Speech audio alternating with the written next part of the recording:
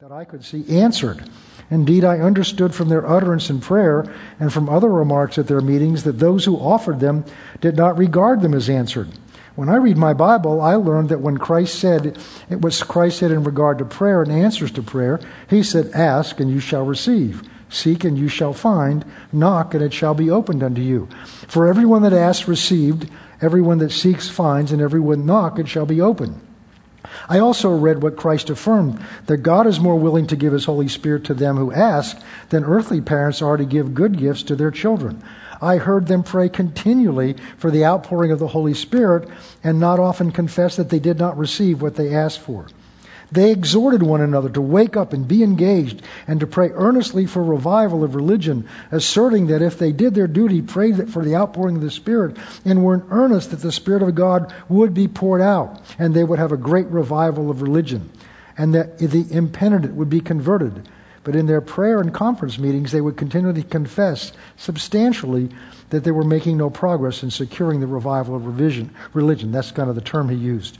This inconsistency, that they prayed so much and were not answered, listen to this, was a sad stumbling block to me. I knew not what to make of it.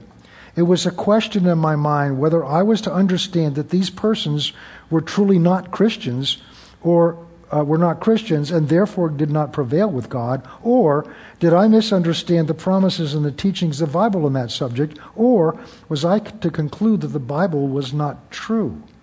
It's amazing the witness that we have to people by whether our prayers are answered. This was something inexplicable to me, and it seemed at one time that it would almost drive me into skepticism.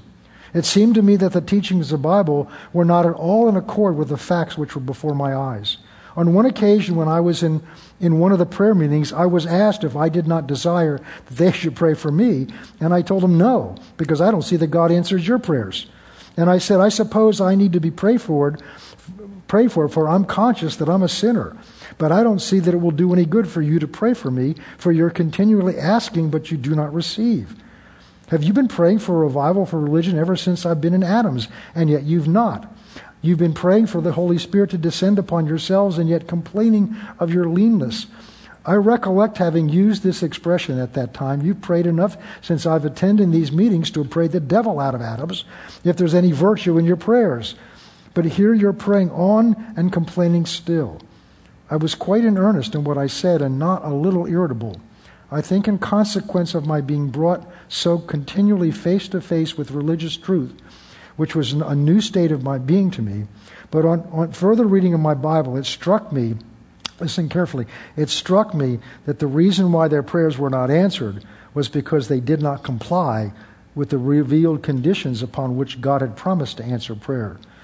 They did not pray in faith and in the sense of expecting God to give them the things that they asked for. I appreciate Brother Finney's honesty, because I think that so many Christians are in that same place but won't admit it to themselves, because as Christians we have to believe in prayer. As Christians we believe in prayer, but the evidence that this is where so many Christians are is the attendance at meetings like this. It's not because we don't have a lack of need. It's certainly not because there's a lack of need in the world or in our families or in this nation or in our states in which we live. It's certainly not there's a lack of need.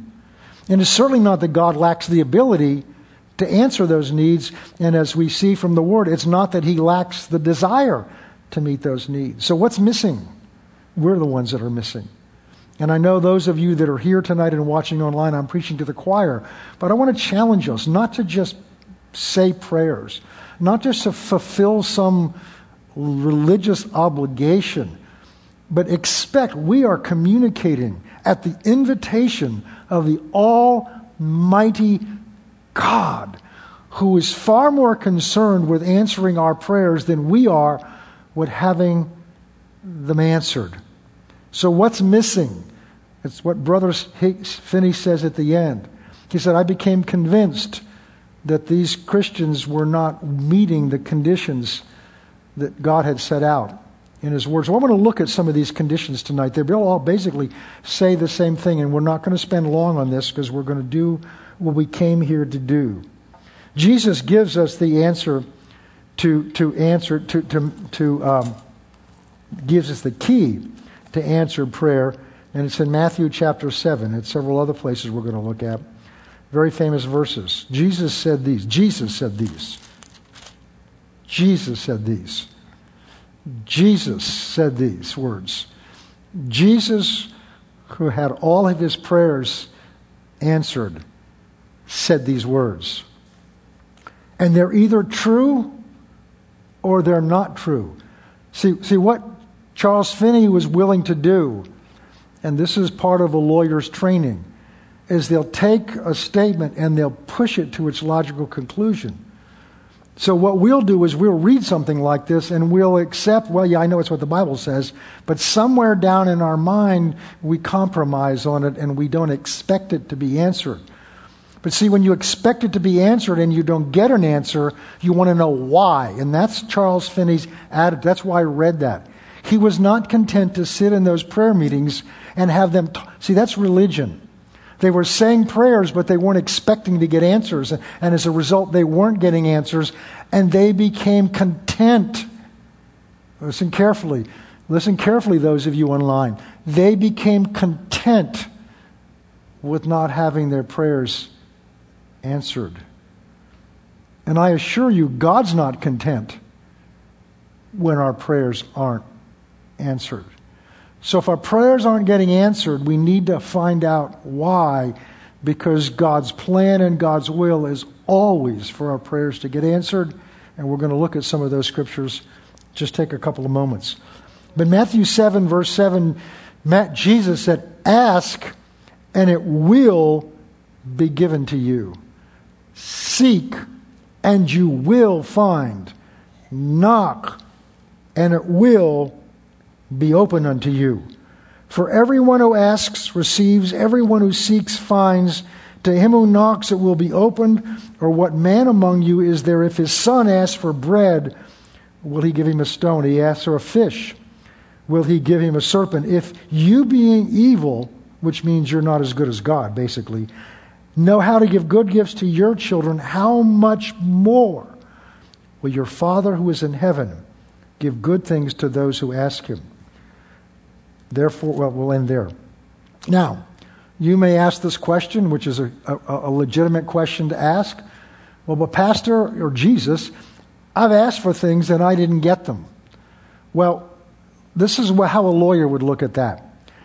Either these words are true and your conclusion's wrong, or these words are not true and your conclusion's right. One of the two of you is wrong. And here's what we very subtly do. We begin to accept, well, I don't know that I can trust these words. I'm not sure that they really are true. And that's the question he asked in that testimony. But here's part of the key. And this is why studying your Bible helps. The word ask there does not mean some casual request. God, please save my children. God, please provide a job for me. It means something far deeper than that. It refers to almost a demand that comes out of an urgent need out of your heart. If you've ever been in a situation where you were in a desperate situation and you cried out to somebody for help, that's what that word means. And as I recall in my life, if I think back over every time I've ever gotten to that place, and sometimes it's something that in the middle of an emergency blurts out of me. We had a situation happen earlier this year where there was an emergency in our family, which was not here, so it's not something I could go. It was something beyond my control. There's not something I could not do about it, but endangered a member of our family. And I remember going in our kitchen and saying, God, there's nothing I can do. I can't go out there. I can't change the situation. I can't call somebody. This is beyond my ability to do anything. But you're my God, and you love me, and you made promises to me. And I cried out of the depths of my heart for God to answer my request. And that night, the whole situation turned around. Many times, we ask out of our mind. We ask out of some obligation. And we don't really ask out of an urgency to get a need answered. Mostly, in my life, because I think I'm not sure I'm going to get it, and I don't want to be disappointed. So we kind of water down We hedge our bets. Just in case it doesn't get answered, what other alternative do I have? In James chapter 4, James says a very similar thing. He says, you have not because you ask not. A while ago, I was in here praying over some things in the church, and I was saying, God, how come we don't have this, and how come we don't have this? And the Lord brought me back to the scripture. He says, you have not because you haven't asked me. See, there's something about asking God. He wants us to ask us. It does several things. First of all, and we've talked about this before, and I don't have time to go into this, to explain it tonight, but God has set this up so He needs us to ask Him and authorize Him to do what He already wants to do, if it's something in line with His Word. So if you're praying for a relative, for their to get saved, or a child to turn around, or for this pandemic to be solved and go away, it's obvious they're according to God's will. And He wants to solve these things, but He needs believers to come to Him and ask Him and authorize Him to intervene. So God, and this is what's changing my prayer life, I'm beginning to see that God needs me as His partner to pray for things that He wants to solve and He wants to turn around. And I find as I begin to do that, as I begin to pray for certain situations and certain people, that I begin to get God's heart towards them. And now my heart is involved in that issue and seeing that situation turned around. Jesus then gives another condition here. So you got to ask. But it's not just a mental asking. It's not just throwing out prayers. It's not just, because I think sometimes what we do is if we're honest with ourselves, we take a bunch of needs, we put them together as prayers, and we kind of throw them up in the air and hope something sticks. I remember as a boy growing up, one of my younger brothers, a stepbrother, was at lunch served by my mother an egg salad sandwich. And I love egg salad, but he did not. And so when my mother turned her back, he decided to get rid of it. I can still see it. He just threw it up in the air, and it stuck to the ceiling for a while until she came back in the room. And it's kind of, I think, we think our prayers are like this. I don't know what's going to happen, but let's throw it up, and maybe something's going to stick, and I'm going to get an answer. But listen what Jesus says in Mark, very famous verses, Mark 11:20 actually through 24. Have faith in God. He passed by verse 21. I'm sorry. Peter remembers and said, look, the fig tree which you cursed has withered away. And Jesus answered and said to him, have faith in God. Literally in the Greek it says, have faith of God. So have faith in God. And this is Jesus speaking to us. For assuredly I say to you. Now, Jesus always told the truth. So for Jesus to say, assuredly or verily, verily, He's emphasizing, I want you to believe this. Because this is beyond something you may normally believe. Whoever, see, right away that takes it out of the realm of He's just talking to those 12 disciples. Because He didn't say, you 12 disciples. He said, whoever. That means it's up to us whether that's going to apply to us or not. But I say to you, whoever says to this mountain, and that represents our problem, be removed and cast into the sea, and does not doubt in his heart, but believes that those things he says will be done, he will have whatever he says. Let me stop there a second. So what he's telling us here is here's the condition. You have to speak over that situation.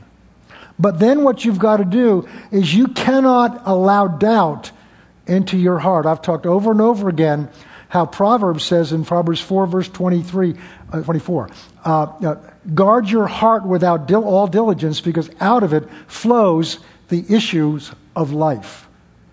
Fear flows out of your heart. Faith flows out of your heart. Anger, jealousy flows out of your heart. And love flows out of your heart. All the issues, the forces of life, flow out of your heart. So don't allow doubt about what you've said in your heart. And you can do that as an act of your will. There's a prayer project I've had just for my own life that I'm watching something happen that never happened before. And as I've gone over this scripture every day and confessed this scripture every day and meditated on this scripture every day, I've seen things in here I never saw before, because I've always thought I had to wait until I had no doubt in my heart. I've always thought I had to wait until I believe that those things I said will be done. And then I realized as I was meditating it, no, it's an act of my will. I can choose not to allow doubt in my heart, and I can choose to believe that what I said will come to pass. And as I began to do that, the doubt evaporated and faith began to rise in my heart. Verse 24. Therefore I say unto you, whatsoever things you pray and believe you receive them, you will have them. So the condition here is when we pray, when we've come to God, when we've made our request known unto Him, at that point we have to believe that He's heard us and that we have the answer, the petition that we've said. If we go to James chapter 1, we'll see this condition again. This is what Brother Finney was talking about. He said, I discovered that as I read my Bible, they weren't fulfilling the conditions that are set forth. If you lack wisdom, we're going to see in a minute that applies not just to wisdom. Let him ask of God, who gives to all liberally. God is generous and without reproach, and it will be given to him. Verse 6 is the condition, though. But let him ask in faith with no doubting. For he who doubts is like the wave of the sea, driven and tossed by the wind. Let not that man suppose he will receive anything from the Lord. So the condition on which we can receive what God's... See, it's not that God doesn't want to give the answer. It's that we can't receive the answer if we're doubting. Because that word means double-minded. It means one time we need one thing and another time we need something else. He goes on, we're not going to look at it. He says, because a double-minded man is unstable in all his ways. It's like, oh yes, I believe, I feel I got the answer today, and then I wake up tomorrow and I don't feel that way. Or all the evidence, sense evidence, looks the opposite. And now I begin to doubt, and we go back and forth between believing and doubting, between being confident and questioning. And that's being double-minded, and a double-minded man is unstable and cannot receive the things that God wants to do for us. Not that God doesn't want to do it, cannot receive it. Let's go to 1 John chapter 5, and we'll see this in a different light. 1 John chapter 5. This is, look, hear it again. This is the confidence that we have in Him, referring to God. This is the confidence we have in Him, not in ourselves, in Him. That if we ask anything in accordance with His will, He hears us. Verse 15. And we know that if He hears us in whatever we ask, we know that we have the petitions we've asked of Him. So it's confidence that God hears us when we're talking to Him. Why is it we lack this confidence? Why is it we struggle with confidence when the Bible's full of promises that God's listening to us? I just showed you promises that are either true or they're not true. Either God hears us when we ask or He doesn't. And yet we don't often feel like He's hearing. We have the confidence we struggle. Well, I'm just sharing my testimony. What's begun to change my prayer life is I have a different level of confidence that God is hearing me whenever I'm talking to Him. Now, how did I get that confidence? How do I get that confidence? Well, let's look first of all at the confidence that Jesus had. Let's go to John chapter 11. By the way, if you look at Jesus' prayer life, it's very different than we often think it is. Because Jesus often didn't talk to God about things. He often spoke to the things on God's behalf. And here we're looking at Jesus. He's at the tomb of Lazarus. Now understand the setting here. This is an emotional thing for him. This is a dear friend of his who's died. And Jesus got a call He got a text message, to bring it into our parlance, while he was in another city doing a meeting. And his disciples said, we need to get over there because your friend Lazarus is dying, and if you don't get there, he may well die. And Jesus stayed there 4 more days, finished up what he was doing. So by the time he got to Bethany, Lazarus was dead. So he's facing that. Now Lazarus' sisters come out to him one at a time and begin to accuse him. If you had just been here, and they weren't being disrespectful, they're being honest, they're hurting. They've just lost their brother. And their hope was, if we can get Jesus here, we know Jesus can keep our brother from dying. And Jesus didn't come when they expected him to come. Have you ever had him not come when you expected him to come? It seemed like it was too late. And Jesus shows up, and it looks like it's too late. And so this is a very emotional scene for him. Not only is he feeling it because his friends died, but he's feeling it because of these women that love him and he loves. They're hurting, and they're blaming him for being responsible for losing their brother. Even knowing what he's going to do in a few minutes, it says Jesus wept, he was moved, he was grieved in his heart when he saw them hurting. So I want you to see the emotion of this situation, the charged emotion of this situation, and the pressure's all on him. And so he comes out to the tomb, and that's where we're going to pick up in verse 38. We're going to go down through 44. And Jesus, again groaning in himself, came to the tomb, and it was a cave, and a stone lay against it. And Jesus said, take away the stone. And Martha, the sister of him who was dead, said to him, Lord, by this time it's a stench. He's been dead 4 days. So here's another problem. The risk is if he takes this stone away, the odor of his decaying flesh is going to hit them in the face. Verse 40.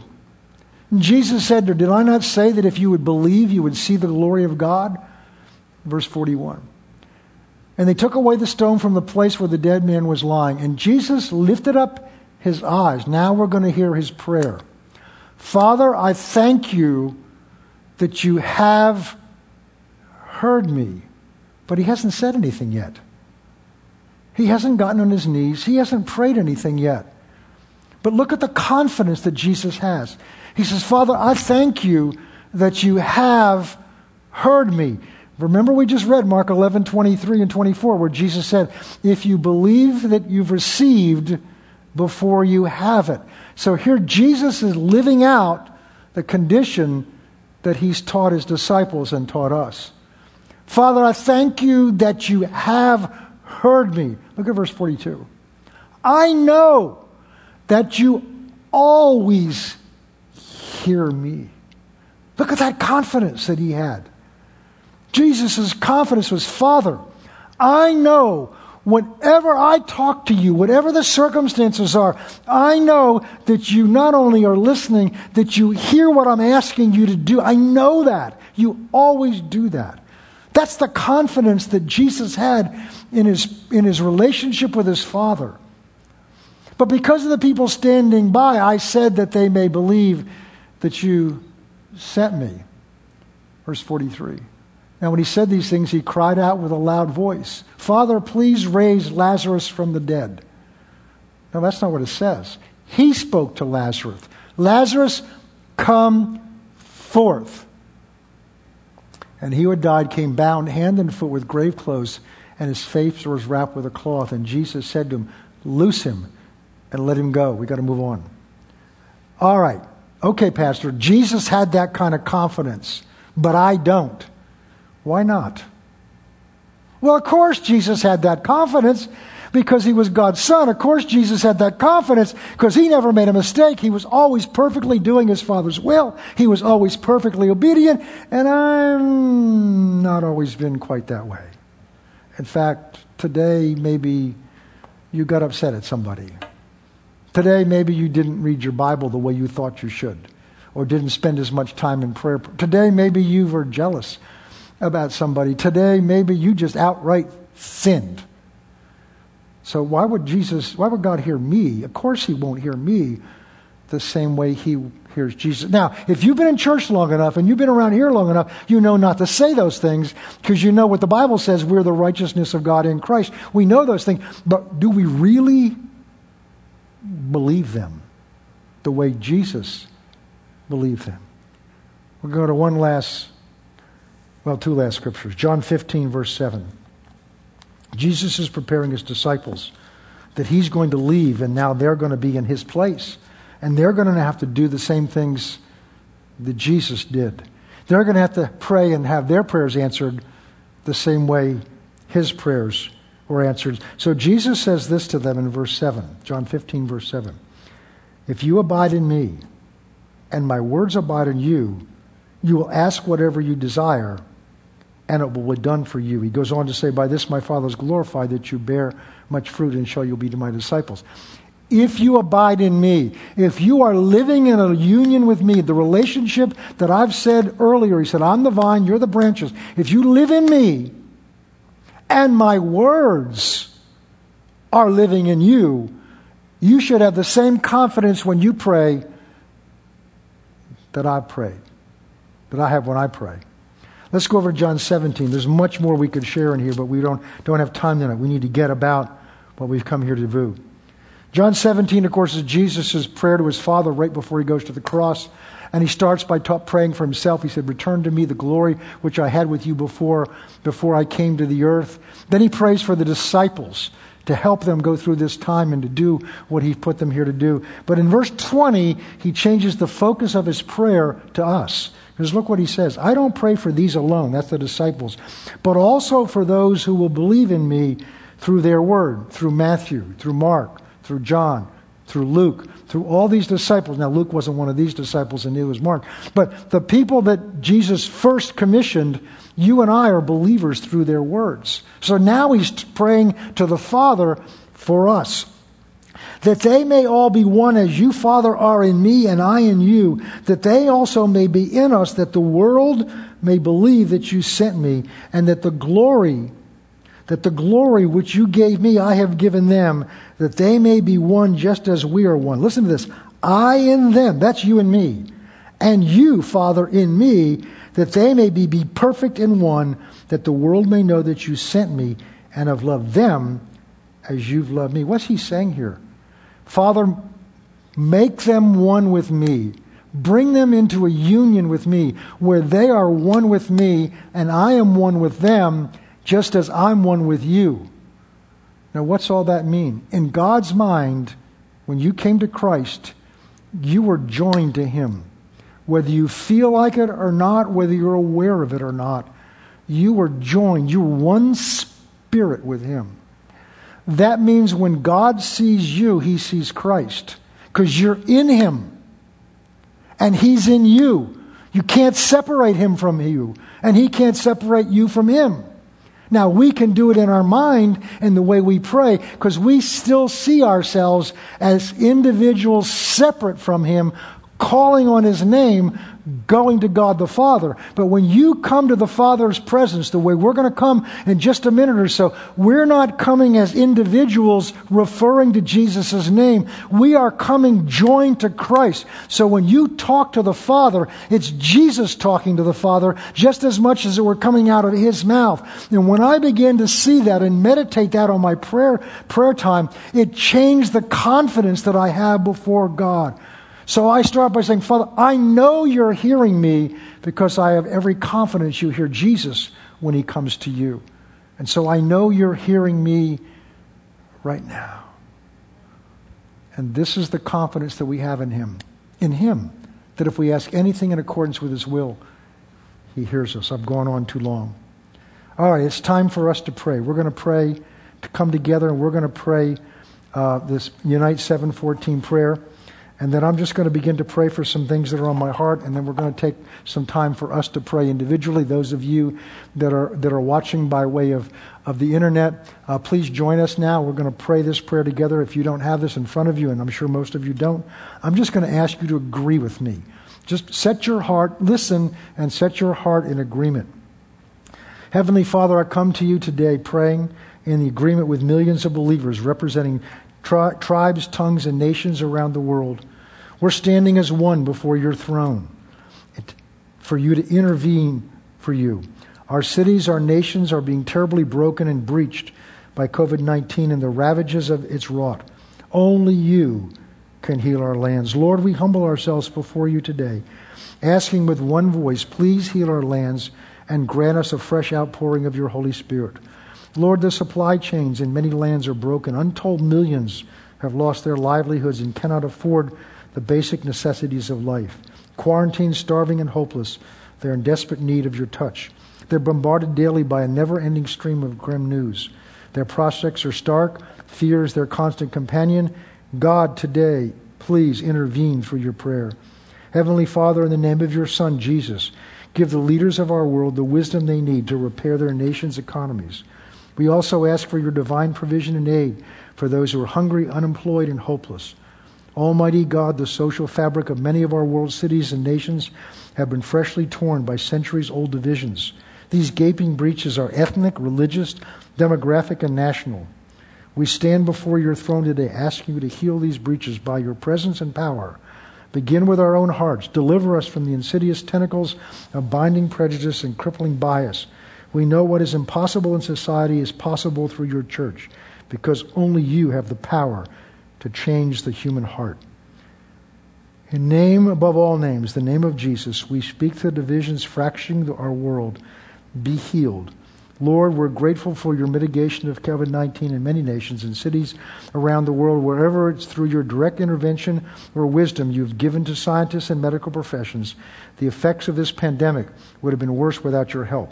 Yet many cities and nations are starting to writhe in its clutches. In these places, cities are spiking, and certain uncertainty and insecurity are stalking the souls of people around the world. We thank you that the name of your Son, Jesus, is the name that's above every name and every other name, and the designation on our planet. In the name of Jesus, we speak to COVID-19, be mitigated and eradicated. Father, we continue to come to you right now.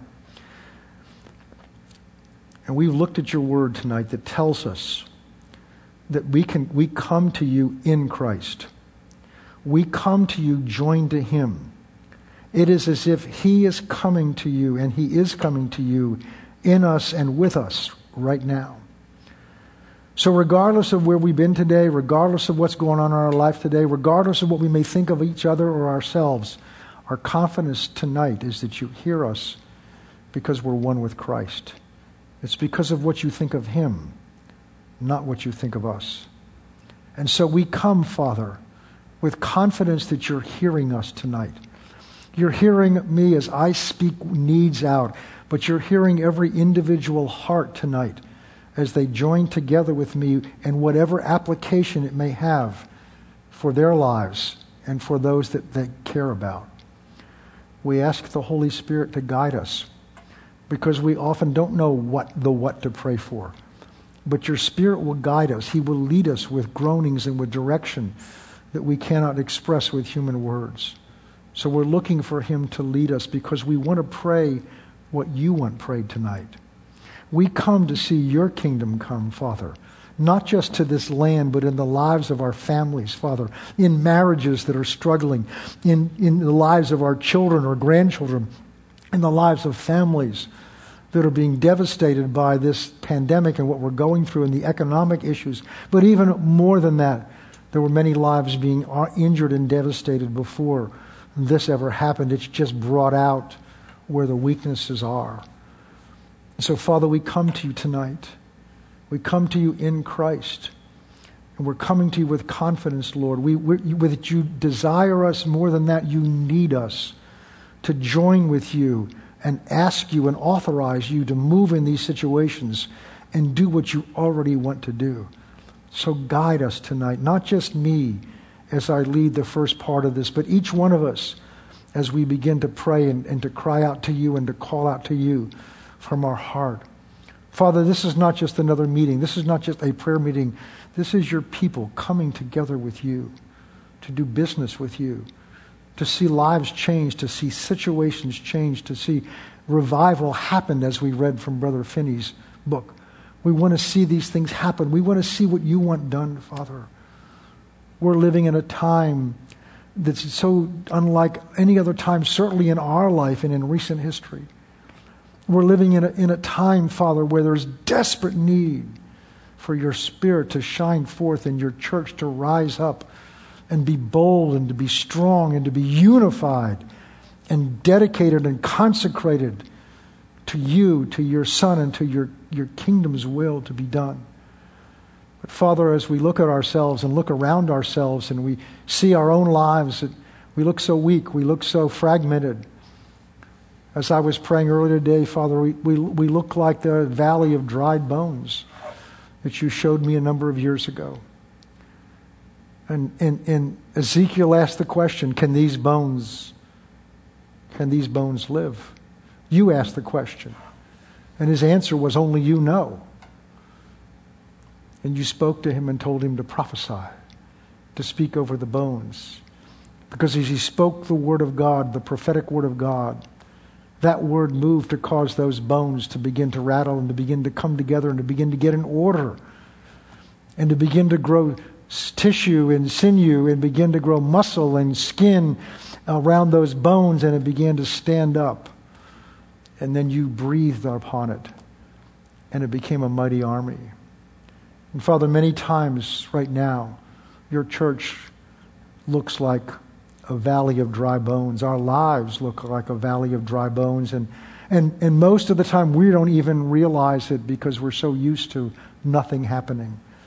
We're so used to feeling ineffective. We're so used to being put down. We're so used to questioning and doubting that we've, in many cases, lost any hope of expectation of seeing any real change. Father, forgive our unbelief. Forgive our doubting. And help us as we begin to honestly face where we are by the anointing of your Spirit, not just now, but as we spend time in the Word, as your Spirit begins to move upon us and in our services, that you begin to open our eyes to see the truth of where we really are, where our hearts are. Those areas where our hearts have become hardened, those areas where we've accepted and become embalmed in unbelief in many ways, Father, calloused by unbelief, calloused by the situations of the world that the church has learned to tolerate, Lord, and I among them in many ways. Lord, your church has not been bold to stand up and to speak for what's right in your eyes and what's truth in your eyes. And we look for revival. We look for the Spirit of God to move. We look to see other people's lives change, but your word says it must begin with us. We must begin to be willing to face where we really are. And only the Holy Spirit can do that. So we ask of the Holy Spirit. We give him permission. We call upon him to begin to move in our hearts and move on our hearts and begin to shine his light on those areas where we're holding on to things in our life and holding on to attitudes and holding on to what we want and holding on to our own will. Have him shine his light on those areas of our heart where we've hardened them to caring about other people, where we've hardened them to caring about what you care about. Help him to shine his light upon those areas of our heart where we've just become comfortable. We don't want to be uncomfortable. We don't want to be challenged. We don't want to be threatened. We don't want to change things. But Father, deep down inside, those that are here tonight, those that are watching, those that may be listening, those that may listen down the road, somewhere down in their heart, they do want to do what's right in your sight, or they would not have been here long ago. Somewhere down inside there is that desire, but it may be we lack the confidence that can never happen.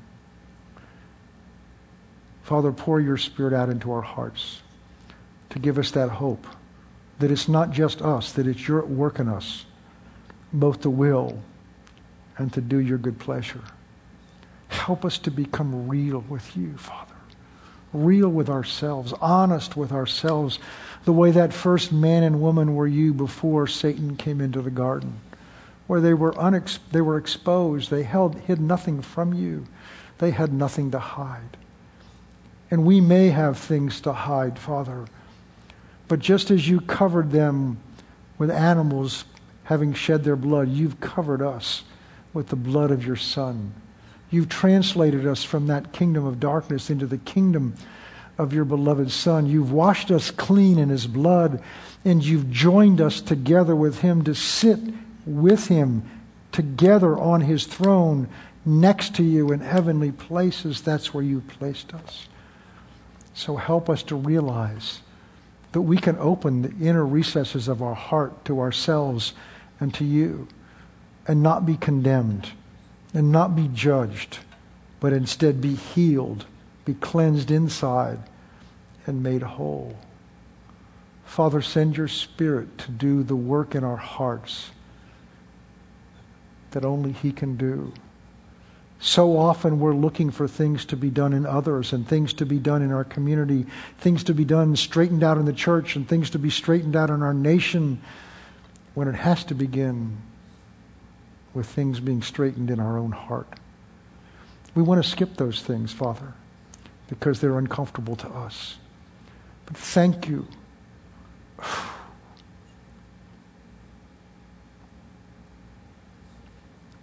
Thank you that you love us so much,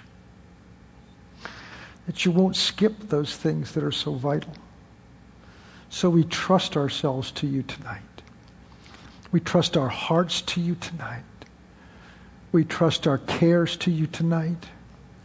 We trust our past to you tonight. We trust our future to you tonight, because you love us more than we'll ever begin to imagine.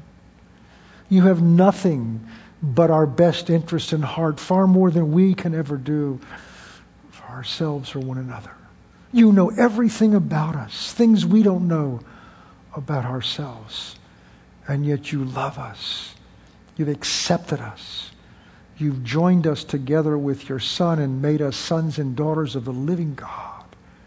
Help us to receive that grace and that love. Do a work in our heart that only you can do. Father, if we try to do it in our mind by looking at ourselves, we'll become legalistic or critical, or we'll excuse ourselves. Only your Spirit can do this. And we give him permission tonight. We ask him to come in. We open ourselves to him. Father, do that with me as you've already begun to do it with me. Do it with all of us that are here tonight and that are watching tonight, because we're here and we're watching tonight because somewhere down inside we want to do your will. But we can't do that in our strength. But your word says that we're to work out our salvation with fear and trembling, because it is you. You're at work in us, both to will and to do your good pleasure. So we ask you tonight to begin that work and to complete it until the day of Christ. And we pray for one another tonight, Father. We pray for one another tonight in this body at Faith Christian Center, the people that you have called here tonight. We pray for one another, Father, that you may help us to stay strong in our faith in you, strong in our faith in your word, strong in our faith in what you've done in your church and what you want to do in your church. Strong, Father, that we have a hope, the hope that is set before us, and strengthen us, Father, that we'll go with perseverance through these difficult and challenging times. Father, help us together to encourage one another, to realize, Lord, that you did not cause us, but there's a purpose for what we're going through, that is the trying of our faith, the testing of our faith, which is more precious than gold. And Lord, where our faith may be found wanting, where our faith may be found lacking, encourage us to get up. Help us to encourage one another. Father, put people in our hearts to call, to reach out to pray for, that you may work in their lives to encourage them. That though we maybe not be able to touch one another's hands, we can do that, Father, by encouragement with phone calls and with text messages and with emails and with, most of all, with prayer. Father, Satan is attempted to use this pandemic and the efforts of our leaders to keep us safe, Satan has endeavored to use this to separate us.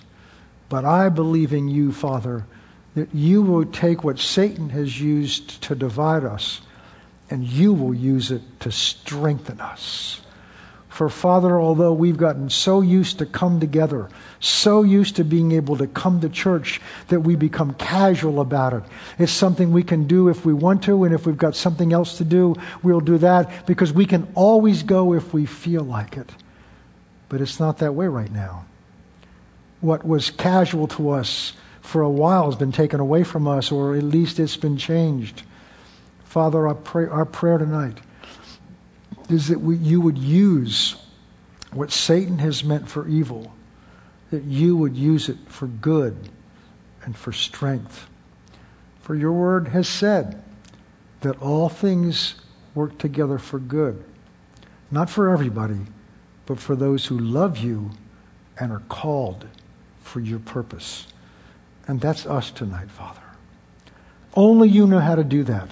Only you can do that, but you are well able, and I believe with all my heart you want to do that. Beyond that, Father, you have placed us here as believers for such a time as this. Beyond that, Father, you have put us here because in this terrible pandemic, in all the devastation that it's bringing, you have put your church here to rise up and be strong and bold, to be a light in the darkness, to be a hope in the hopelessness, and to open the eyes of people that have trusted in everything else but you, to recognize that there's only one true God and that it's you. There's only one who saves, and it's you, and you love them more than anything that this world can ever offer or has offered them. And you have to use us to do that. So, Father, help your church to be bold. Open our eyes to see the boldness is not in ourselves, but it's in your Spirit who's in us and who is among us. And Father, we pray for the leaders of the church, for the pastors, especially in this area, that you will continue to strengthen them and give them clear focus, Lord, to help lead the people that you've entrusted to them, not just through this time, but to rise up and to do what you put us here to do. And help us to take our eyes off of all the threatenings and off all the theories that are out there and all the distractions that would come to pull us off course. And help us to focus with clarity. Help the pastors and the leaders to focus with clarity. Help them to speak with a clear voice as shepherds to the sheep, a clear voice, that the sheep will hear that voice and they'll not be led off by another, but they'll follow the voice of the under-shepherd as they follow the voice of the true shepherd. And bring unity to the body, not just in this body, but to the body of Christ together, especially in this area, Father. Father, tonight we pray for those that are in leadership and authority over our lives. We pray for the governors, Governor Raimondo, Governor Baker, and the other governors of New England, but especially those governors because they directly affect our lives. Father, we pray for those that are leadership in our Congress, our House and Senate. We pray for the Supreme Court, and we pray for our president and those that advise him. Father, we so often as Christians criticize our leaders, but that's not what you've called us to do. You've called us to pray for them. And I believe with all my heart we have no right to criticize a leader that we've not spent time praying for. And I believe, Father, we'll give an account when we do that. So help us. Help your people to grow up. Help your people to recognize and not be caught up in the gossip of the world and the talk of the world that's out there through social media and so much. And help us to do what your word says to do, because it's in the obedience to your word that we find protection. It's in the obedience to your word that we find your provision. There's so many distractions out there today, Father. Help your people, help your leaders to sound forth a clear sound, and that sound is what your word says to do, not the opinions of men and not the opinions of women, and certainly not the opinions of the world. And may your people hear the true sound of your voice spoken through your leaders. And so, Father, we thank you for these things tonight. And now, Father, we're going to take a few moments right now, and I'm going to release those that are here and those that are online, just to begin to pray whatever you put on their heart, whether it's for their family or whether it's for whatever you put on their heart. And then we'll come together. So I'm going to ask you to do that. Just walk around, get on your knees, whatever you want to do. You're watching at home, watching wherever you are. Don't just turn it off and go get something to eat now. This is important for you. There are things God wants to do through you right now. You're vital to him and to his plans right now. So we're going to take just a few minutes to do this, and then we'll come together, and then we'll close. Thank you, Father. Thank you, Lord. Thank you, Father.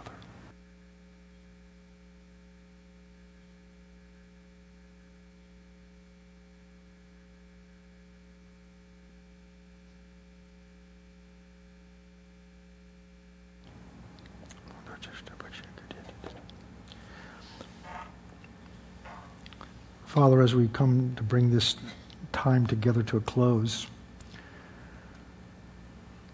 we do what Jesus told us to do. We now believe as an act of our will, no matter how we feel, no matter what things look like to us. Because faith is an act of our will. We choose to believe that what we have prayed, you have heard. And we know, because your word says so, that if you've heard us, we have the requests we've made known to you.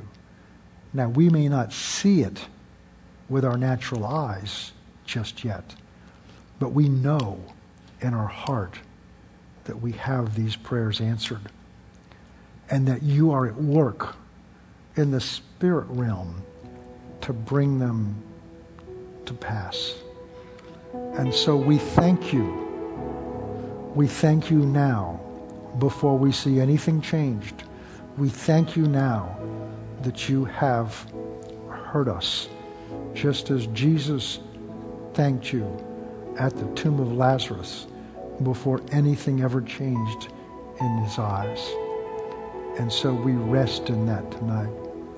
And we commit to you, Father, and to one another, that we will not speak anything out of our mouth that's contrary to what we've asked you tonight and what we've chosen to believe you're doing.